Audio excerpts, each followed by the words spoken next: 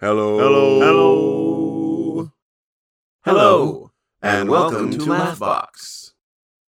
Laughbox, the podcast for the Association for Applied and Therapeutic Humor. And now, here's your host, Chip Lutz.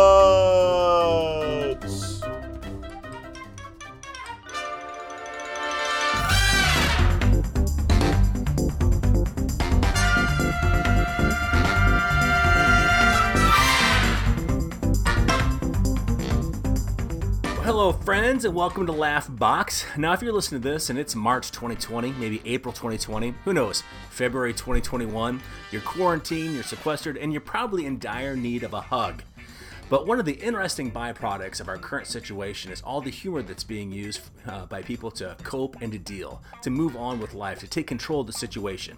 So we here at AETH have brought together our best, our brightest, to share how you can use humor a little more strategically, how you can employ humor to deal with the things that are going on in our life, things that they're doing, things that we can do, and why it works. I know you're going to get a lot of this out of this conversation. I know I did, and I deal with these people all the time, and every time I talk to them, I'm like, man, they are so smart. So just sit back, kick back, and enjoy.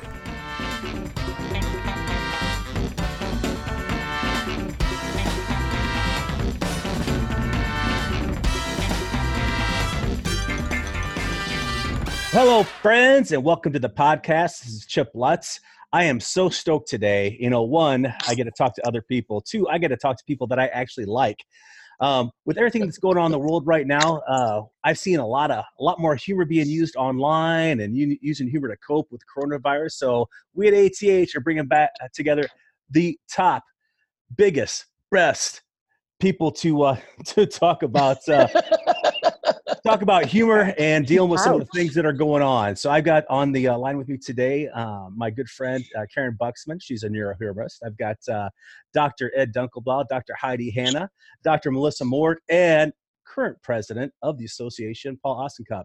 So welcome, my friends. I'm going to have everybody's links to your website in the show notes. So I won't have time to go around and everybody talk about where you come from, where you hail from. We'll have a little bit of that in the show notes. But like I said when I started off, I've seen a whole lot more humor online than I've ever seen, even from people that I didn't even know were funny. They're sharing humor. And so I thought I'd throw it out to Karen to start off with as far as, what she's been seeing and what's going on out there in the light of everything that we're facing. Chip, thank you for bringing together the biggest and breast of us. It's an honor to be here. And so, breasts and all. Thank you, Karen. I thought that's what he said. I put on 10 pounds this week. So. Yeah, I've been trying to work mine off. That's what happens when you eat all of your isolation quarantine snacks in one sitting. Oh boy. But okay, so here we go. So this has really been interesting because I am seeing, and I know that my colleagues here are also seeing tons and tons and tons of humor right now, which is a great way for us to cope with situations. I think that with a crisis, I think that humor serves us in three particular ways: to distract, to reframe, and to refuel. And I think that probably for the most part right now, people are using humor to distract themselves. They're putting funny things out there, and they're also creating this kind of emotional distance for themselves. If they can laugh at something, they can feel empowered over it. And so I agree with you. I've seen more humor over this than really any other thing in terms of disasters that I can remember. I've seen during hurricanes and other kinds of geographical disasters that we've seen some humor. But after 9/11, the humor afterwards, it took at least a week before we started seeing the humor, and it was a very different kind of more subdued humor than what we're seeing now. I know that social media has changed, but my goodness, you just look anywhere and everywhere and you're seeing memes, you're seeing videos, you're seeing comedians, you're seeing late night hosts. Everybody is embracing this humor expression of what's going on right now with the virus, with the shortage of toilet paper, with the run on foods. And for the first time ever, we're not just dealing with a regional or a national crisis. This is the first time that we are experiencing globally together the same kind of thing. And so, international humor, even that this is crossing boundaries in terms of geographical boundaries with the people sharing humor. And so I'm all for it. I think it's great. I think that this is a way for us to create just these little brief amygdala releases. A lot of people move into fear, and we know that physically, psychologically, emotionally, spiritually, cognitively, bad juju to be in a prolonged state of fear. And I think that the way that people are expressing humor right now is marvelous in terms of creating these little brain breaks and subsequent opportunities to move into a better state. Wow, that was a mouthful. Let me stop. Take a cup of that coffee. was awesome. I'm going to hop on over to Dr. Dunkelblau. Kind of the same question, but could you also pair in about a little bit about the collective experience and how humor might help that? Sure. First of all, I love Karen's dissertation there. It's not everybody that can talk about affective, cognitive, and spiritual, and then end it with bad juju. Science. She started with breasts. Come on. There you go. Science at its best. So yeah, Karen mentioned that using humor, laughter, and play is a way to cope and respond to getting emotional distance from the anxiety of the threat. And that's so true. And the risk in doing anything to get emotional distance from anxiety's threat is that we also get emotional distance from each other.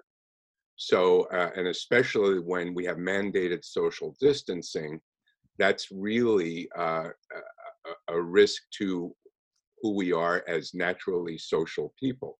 We crave many of us, not all of us, crave the company of others and rely on the company of others, whether we get it at home or at work and relationships. So with this required social distancing, we really have to come up with ways to respond to that and still meet those social needs. And what humor does is it really joins, it really connects us. There's virtually nobody that doesn't like to laugh.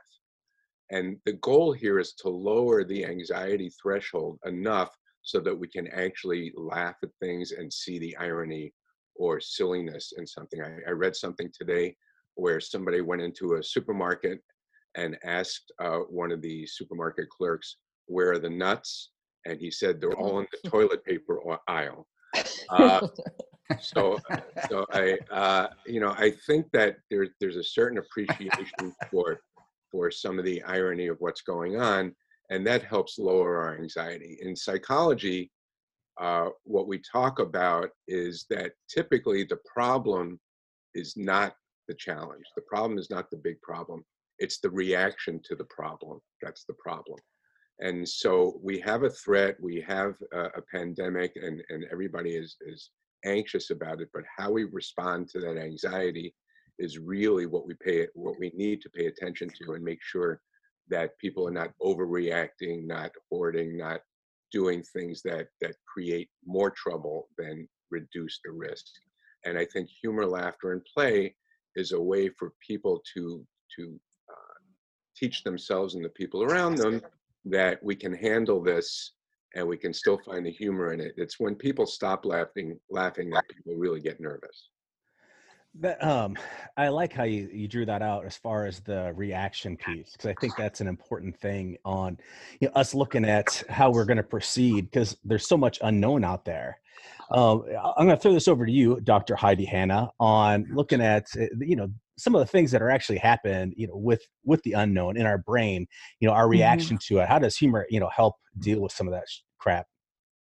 Yeah. Well, first of all, first of all, the scientific Official word, term. being crap as it is, I'm so grateful to be here with you guys. I cannot get the smile off my face. It's just so awesome to hear all of you. And my experience has been, I know we're all having very unique experiences. I almost hate to even say this, but I have been both sick and traveling the last couple of weeks. So it has been a very interesting adventure in, navigating the stress and the uncertainty, but also being in different places and away from home, and then having health challenges around that. And I have leaned into humor so much. And, you mentioned the reactionary piece. I feel like it's actually been the proactive training that I've been doing over the past years to really improve my mental and emotional health, on a day-to-day basis, that allowed me to navigate the last couple of weeks as well as I did. So, typically what's going on in this situation is we do get that kind of amygdala hijack that we often hear about. And as we're experiencing things that are out of our control or that we're uncertain about, those are two of the biggest triggers for chronic stress. And when we have acute stress, like if the illness happened and it was in a day and, there was some trauma associated, that we would actually adapt and recover pretty well, because the human system is very adaptable, especially the brain and the nervous system. But what happens in cases like these is we don't know how long it's going to take. So we quickly shift into this chronic stress situation. And it's a totally different chemical cascade happening in the brain that affects the body. Things like increased wear and tear on our arteries and inflammation and all of that negative stuff that, we really don't want to be thinking a whole lot about right now, because we don't want to make the situation worse for ourselves. But like Ed said, Dr. D said, Dr. D. I think what we really have to pay to double D is in a different kind of way. What we really have to pay attention to is what we're doing to ourselves when we allow ourselves to get triggered by the stress of all of it to weaken our immune system. So even in a situation like this, being sick and traveling, I know what to do to heal myself, and just really focusing on that. And humor has played a huge role in that. And just to end on this note, a couple of days ago, when getting ready to travel home from San Francisco, I used my hotel key to try to get out the door 3 times and then was frustrated that it got deactivated. I got a pretty good laugh at myself about that. And just being able to actually stop and soak in the humor and the appreciation of the silliness of the moment made a huge impact in like kind of boosting my brain power for the rest of the day. That's I love that, because I can't tell you how many times I've used the wrong hotel key from a previous hotel. And then I just appreciate the honesty. And then I would one time I even got really pissed off, and I went up to the counter and I was like, this room, this key doesn't work. And the lady was like, that's not our hotel. Right. I was like, oh, sorry. So it's in those moments we choose, right, as Karen was saying, to respond instead of react. So even in that initial kind of agitation was like, okay, let me pause for a second and really like use my brain to figure out a better solution. In this case, to laugh at myself. But, for other circumstances, we can do the same thing. We can stop on a dime when we notice ourselves feeling those stress reactions and getting hijacked and being reactive, and pause and breathe and find something funny and allow ourselves to respond. Beautifully said, Dr. Heidi Hanna. Here. That was awesome. I know from my perspective, like as of last week, before I was on a trip last week. I got home on Thursday, and up until the time I got home, my speaking calendar looked fantastic. And as soon as I landed and pulled up my email, I was unemployed.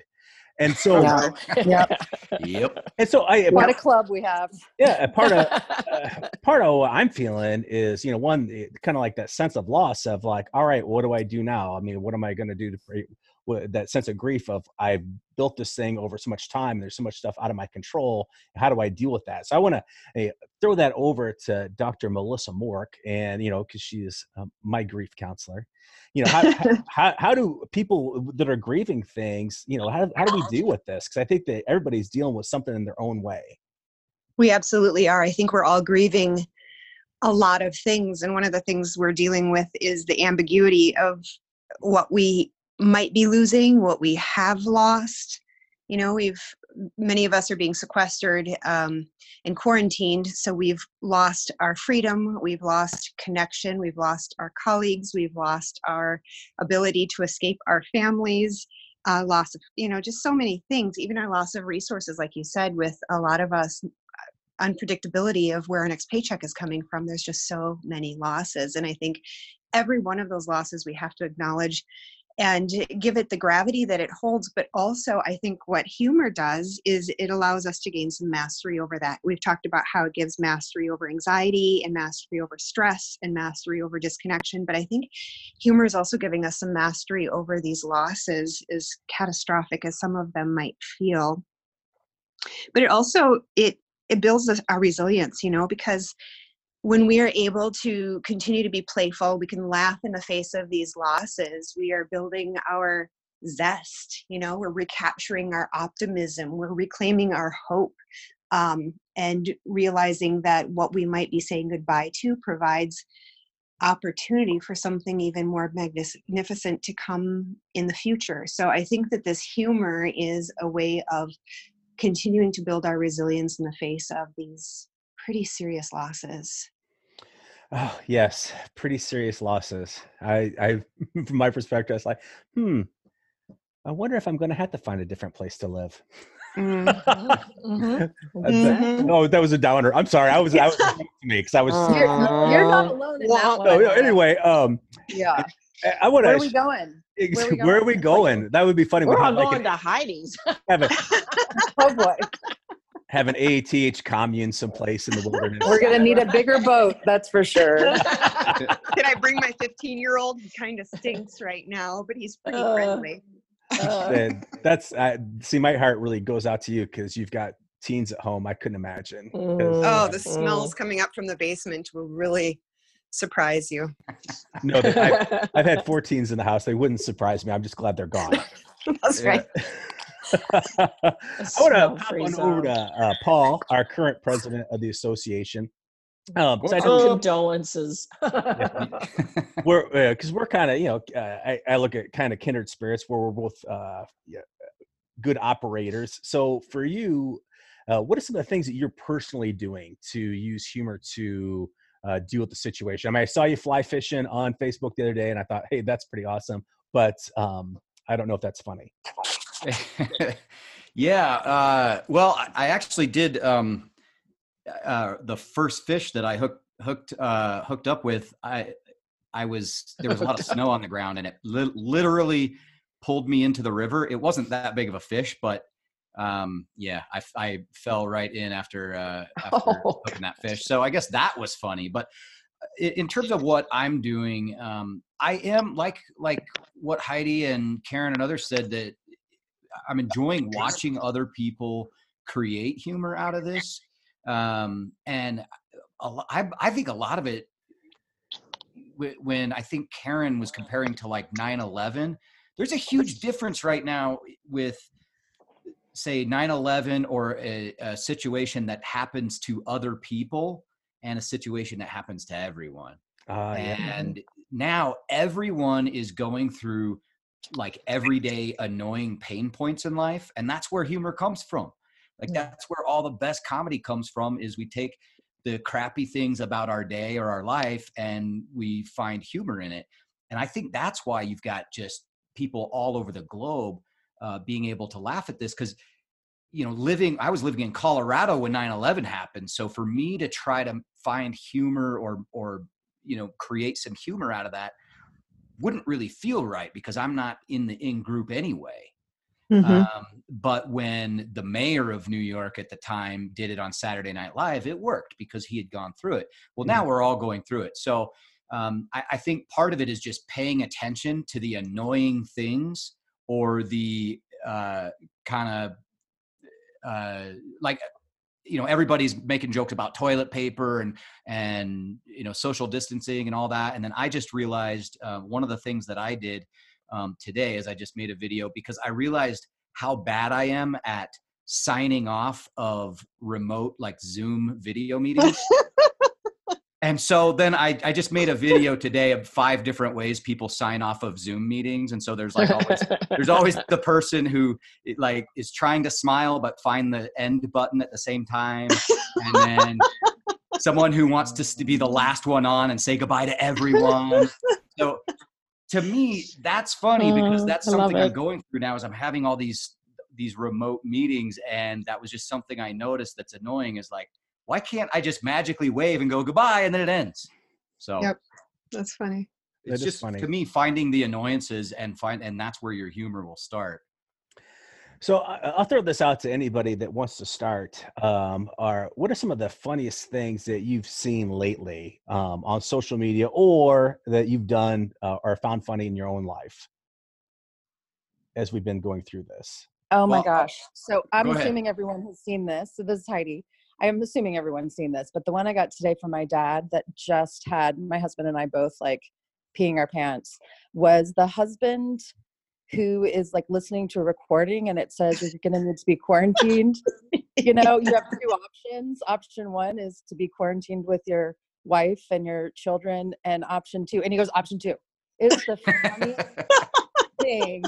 And it's just, you know, it's so short. And I mean, I love memes and images. I've actually been collecting some for a project I'm working on, but that one to me just got right to the point. And I have to say on a kind of unfortunate note, that yesterday after watching the news all day, I was so wound up that my husband and I had an argument about something so stupid. And I can look back and honestly say it's because I had too much news and not enough humor. And we have got to get that balance back. So this was a great way to start the day for me. Good. Awesome. Who else would like to chime in? I've got one that I've got one personal one, and then one that I've enjoyed seeing. The personal one was when I went to the store and I literally just needed some toilet paper. Like it was time to buy toilet paper and there's none. And the only thing left in the aisle is called dude wipes. And it's like wet wipes for guys. And it was just like 50 packages of dude wipes. And so I was like, oh my God, it just cracked me up. It's just so oddly specific, isn't it? Yeah, totally. Yeah. So point of order on that. See, when I had my ostomy surgery, dude wipes were the bomb. So good. That's what I just want to throw that out there. Well, I about got my ass kicked. I wiped a few dudes and nothing happened. But anyway, and then the other thing I'm really enjoying is like Jimmy Fallon and Jimmy Kimmel, really anyone named Jimmy, but a lot of talk show people are doing their shows from their homes, and it's really cool to see like a different side of people. And I was actually talking with somebody that works at Amazon, and he's got like a VP role there. And he was saying that their video meetings now, it's so cool because people are getting interrupted by their kids and we're seeing parts of their house. And he said, we've been so uptight, and being able to see kind of the more human side of people has been really neat in these video meetings. So to me, I've really enjoyed that with celebrities and seeing just kind of like John Legend with a beard singing on his piano with his wife. It's just awesome. Right. And that's an interesting byproduct. I mean, I didn't even think about that. And what a great thing that when this all goes, I don't want to say blows over, but when it's all done, maybe that the collectiveness, some of the things that separate us in the workplace might have dissipated. Maybe we can see each other more as people and less as roles. Preach. Yes, absolutely. And I've noticed that myself in the Zoom meetings with fellow faculty is that I'm seeing them, how messy their houses are. And I'm seeing, one guy is wearing like a suit jacket and then he had to get up to get something and he's wearing Zubas on the bottom, party on the top, or, business on the top, party on the bottom. And so it's been fun to just kind of remove some of those professional masks and see each other for who we are. It's been fun. And can I add to that too? So this is Heidi again, and that just reminds me of a great question that came up. I was actually at Canyon Ranch Woodside in San Francisco earlier this week, and we were doing a brain recharge retreat and really excited about it with my colleague. And we had just a few participants who showed up, and I was there for the first couple of days before we had to cancel. But one of the participants, we were having a conversation about circuit breaking stress. And she said, is there any way that we can not experience those negative emotions, fear, anger, whatever's going on? And what really landed for me in that moment was the fact that all emotions help to facilitate learning. And when we feel bonded with somebody else, we release oxytocin, and that actually strengthens those neural connections. So one of the best studies I've ever seen on this was by my colleague who passed away recently, unfortunately, Bruce McEwen, who showed that when we experience stress with other people we feel socially connected with, it causes the growth of new brain cells. So it's like super glue for what we want to pay attention to. And I think in this case, we're seeing that as well, that yes, we're experiencing stress, so we probably have some elevated cortisol levels, but if we're experiencing some healthy humor and joy and social bonding in the midst of all of that, we can become radically more adaptable as a result of it. It's just when we start to lose that, it's like we're losing the most important component of that super glue. That's where we see the system breaking down instead of building back up. Oh, interesting. That's so cool. This is Melissa. I don't want to go down too far of a rabbit trail on that, but let's go. So everything that we had to move everything on the university onto virtual learning. So all of my classes are now online. And one of the things I've decided to do is take every week requiring students to take the content and create something funny out of it, because what that will do is it's going to cement the content and the learning. It's going to be fun for them. We're going to bond over it. We're going to laugh together. We're also finding a different way of learning the content instead of just regurgitating it onto an exam or an essay. They have to create something new out of it. But it connects it with what you just said, I think, the social bonding and the connectivity. I think that Melissa, too, Comedy Central does research, like market research, and they found that 88% of millennials now say that humor, no longer music, is their number one form of self-expression. Wow.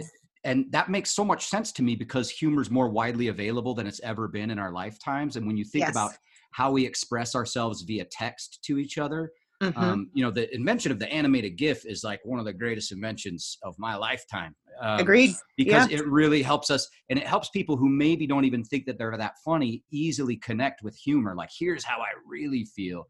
And so when we're talking about all these people sharing memes and GIFs and videos and making all of this humor, it's really become a form of self-expression for people that maybe it didn't used to be.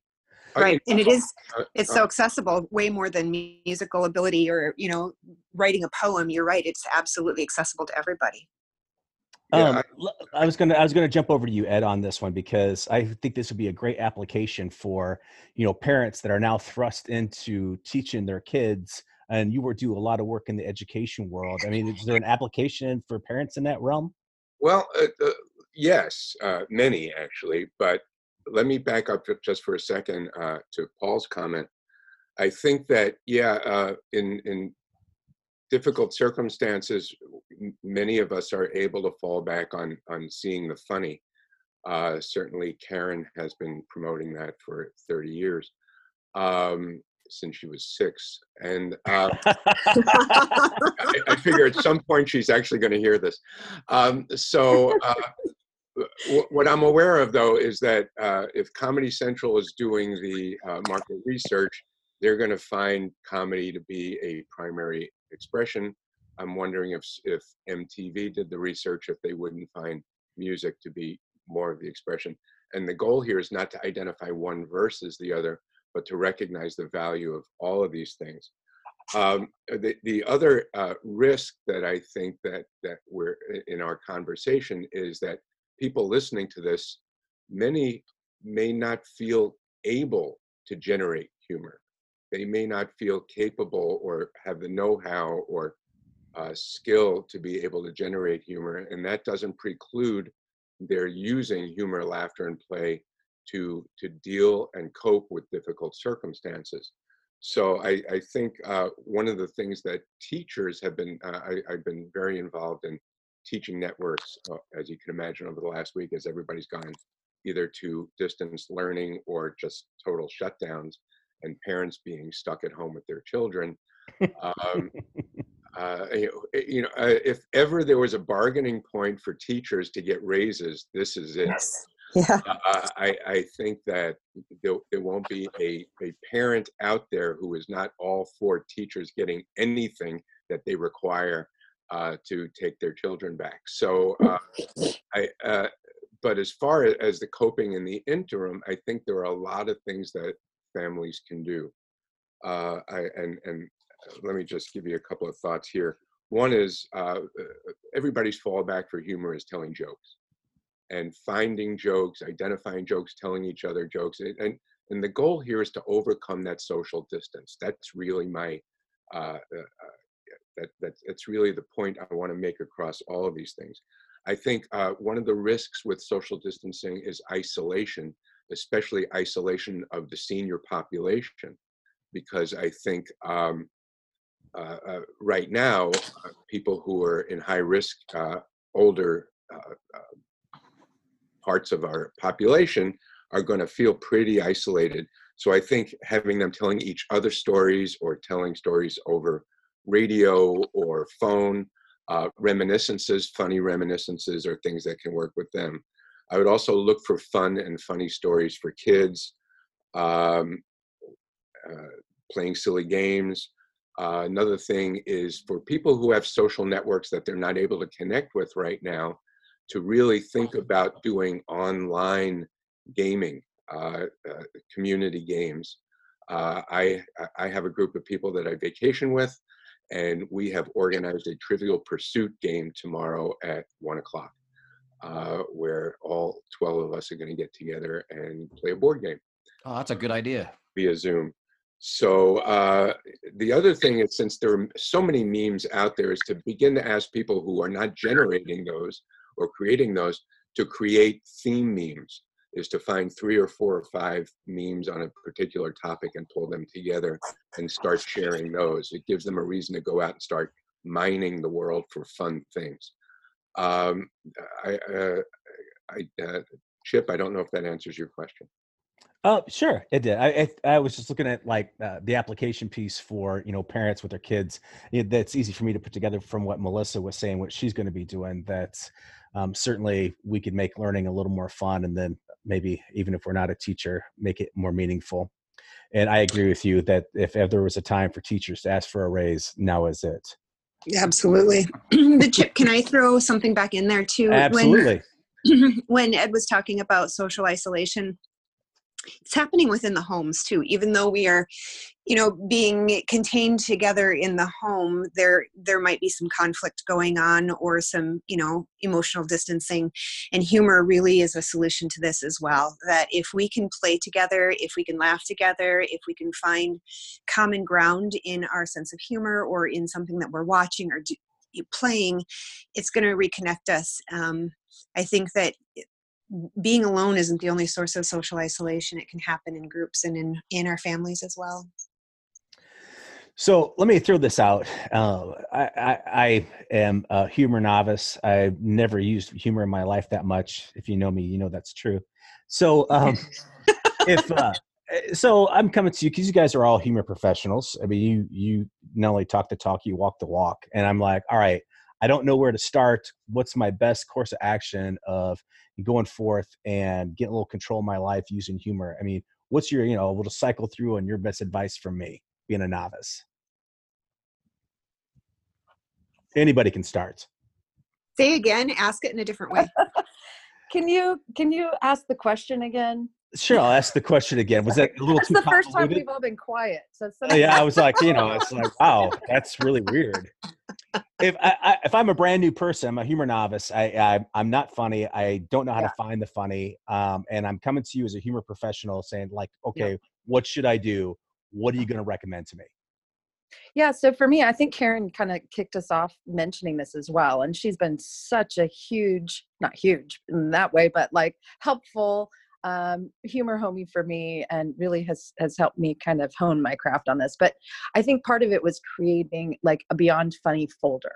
So I have a Beyond Funny folder, and anytime I see something, I just drop it in there. So I start like a collection for myself. And I've never been a joke teller, but I find all sorts of things funny. I think the biggest challenge when you're starting off is like, how do you let go of the filter of self-criticism and perceived judgment by other people? Like, if I say something and it's not funny, what does that mean? And is the world going to end? What I found really empowering is, as a speaker especially, I would show videos of babies laughing. I mean, that's always been a huge benefit. Gets a good laugh. It's usually the way I close the session. Everyone leaves on an up note. So I think having like videos or images or things that you find funny that are created by other people starts to allow you to start kind of playing with that. And then as you do that, allowing yourself to gain confidence, you decrease the filter that's stopping you from maybe sharing things that you find funny with other people. That's the first thing that comes to my mind. Yep. And for me, I don't consider myself funny either, but I have funny friends, and shut up. I have funny family members, and I have a funny kid, and so I just go hang out with them. Right now, after this conversation, I'm going to hang out with some friends on Zoom. We're all going to bring our own glass of wine, and we're going to sit on Zoom and just chat. So I might not be funny, but I know where to turn and who to go to for people who will make me laugh. Wouldn't it have been awesome to buy some Zoom stock like 2 months ago? Right? I wish I thought of man. it. You know, I always tell people, if you're thinking to yourself that like, hey, look, I'm just not that funny, you're probably right. You might not be funny at all, okay? And that's okay. Thanks, Paul. But no offense taken. But what you are probably is either really humble or self-aware, which are actually pretty key to being funny. But she is both of those things. I can vouch for that. Yeah, exactly. I think along the lines of what Heidi said, I think just getting into humor habits and surrounding yourself with humor will help your brain start to see life less as a drama and more as a comedy at times. And so there's a lot of ways that, you know, to be able to do that. I think if people are wondering, like, literally, how do I make something funny? One of the best ways to do that is exaggeration. And a lot of comedians who are writing stand-up bits or sketch comedy, they just take a situation and exaggerate it to the most ridiculous extreme. And that's what you see people doing with a lot of the videos and memes around social distancing and that kind of stuff. But take whatever it is you're dealing with. One of my favorite sketches there's a sketch comedy, all-female sketch comedy show called Baroness Von Sketch. They are hilarious. I believe Canadian women. And they do a bit about dry shampoo. And all they did, because the thing about dry shampoo for women is that, like, hey, I can go a day or two without washing my hair. I can just use this dry shampoo and I'm good. All they did was exaggerate. And so this woman comes and tells her friends, like, yeah, I'm running late, but it's okay. I've got dry shampoo. And then she comes a few days later and her hair's like a little bigger and a little crazier. And it's like, it's cool, dry shampoo, you know? And then like a week later, it's like just this huge bird's nest. And she's like, dry shampoo. But that's what exaggeration does. I mean, almost every comedian uses exaggeration is used so much. It's up like 1,000,000% this year. So Paul is funny. It's up 1,000,000%. But that's like one tool, one thing. Another one is comparison. You know, like one of my favorite bits from a comedian called Sebastian Maniscalco is he compares himself to his wife. And my wife is like a dog. She likes to play and greet people. I'm like a cat. I like to hide. So just compare, like, my life now versus my life before coronavirus, or you know, these members of my family versus me during, you know, introverts versus extroverts. Just comparing. That's where you find a lot of humor. I was thinking, I'm kind of like a dog. I like to eat and sleep, and I'm afraid of the vacuum cleaner. And the way you greet me, I don't want to be greeted. Only one leg. Right?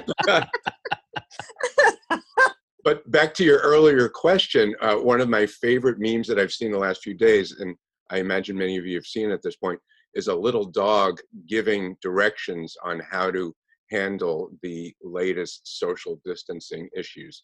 and it is absolutely hilarious about not sniffing other people's crotches for now, and where to find snacks in the street near the sewers, and it's just absolutely wonderful. That's great. There's another one with a dog putting a cone on its owner's head and saying, "This is for your own good. You're not supposed to touch your face." Nice. I love that one. Over to you, Ed, because I know you gave us some really good points when you were sharing a little bit ago. Any other things you like to throw in there for people to stretch and build their humor muscle? Yes. Find the people in your social environment that are funny and spend time with them. Having a humor buddy, have someone who gets you and understands your sense of humor is really key to survival, not only in this situation, but in any situation. I would Definitely. also, Yep. I would look for things in the places you don't typically look. So if you're not a reader, find something that's written by a funny author. If you're not someone who typically watches comedies, maybe watch a comedy. So just stretch your humor universe a little bit in looking in places you might not ordinarily look. Excellent. So Excellent. along those lines too, I want to add to that, Ed, that made me think of something really that's been so powerful for me, is because, and I've been very open about this, I've struggled with anxiety and depression since I was a really young child. When I'm struggling, I don't want to put it out there. Like, I don't want to be a downer, especially on social media. So I have a tendency to isolate as one of my coping strategies anyway. But what I've noticed is on social media, if I just put out there, like, what do you find funny? Or what did you find funny today? Or can anyone share their favorite comedy? I'm looking for something to watch. Like, it's almost become code now for I'm having a bad day. I don't need to put out there that I'm having a bad day. And I'm not actually trying to keep it from anyone, but it gives us something like productive to do with that opportunity to say, here's a way for us to connect, and you can share something with me that's going to be really helpful. It's really practical for me. And now I'm going to go use that as a strategy. And then I save all of those so that in the future, if I want to use them again or someone else is struggling, then I have those to share. Nice. Excellent. All great strategies. I really do so appreciate you spending some time with me today. One, I think that you are the best group of people I've ever been around.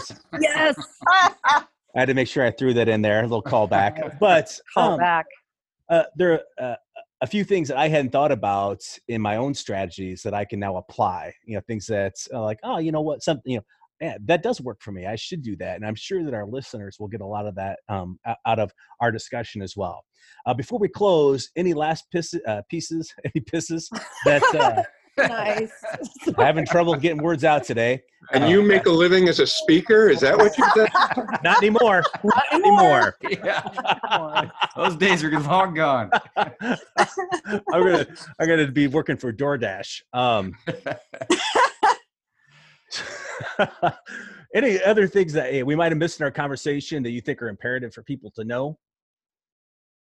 The last thing that I'll say is really try to keep doing this even months from now, because I think it's easier right now because this is all new and fresh, but let's see how we're doing a few months from now when we've been locked at home for a lot longer. Yeah. Unless things are funny. Yeah. Yeah. Although I wonder if there's going to be an evolution of the way we're finding the humor. I wonder if it's going to become more sophisticated and darker. I'm really curious to see how it evolves. Yeah. I just remember that even as a coping strategy, when things are going wrong, it's so fun to just have the perspective of I'm getting material. Yeah. Mm-hmm. It's Absolutely. like everything that we go through is material for a joke for me or for someone else at some point when the timing's right. So I agree. Well, thank you, my friends, for spending some time with me today. Like I said, I really enjoyed it, and I know that anybody listening is going to enjoy it as well. Thank you, Chip. Thank you. I appreciate it.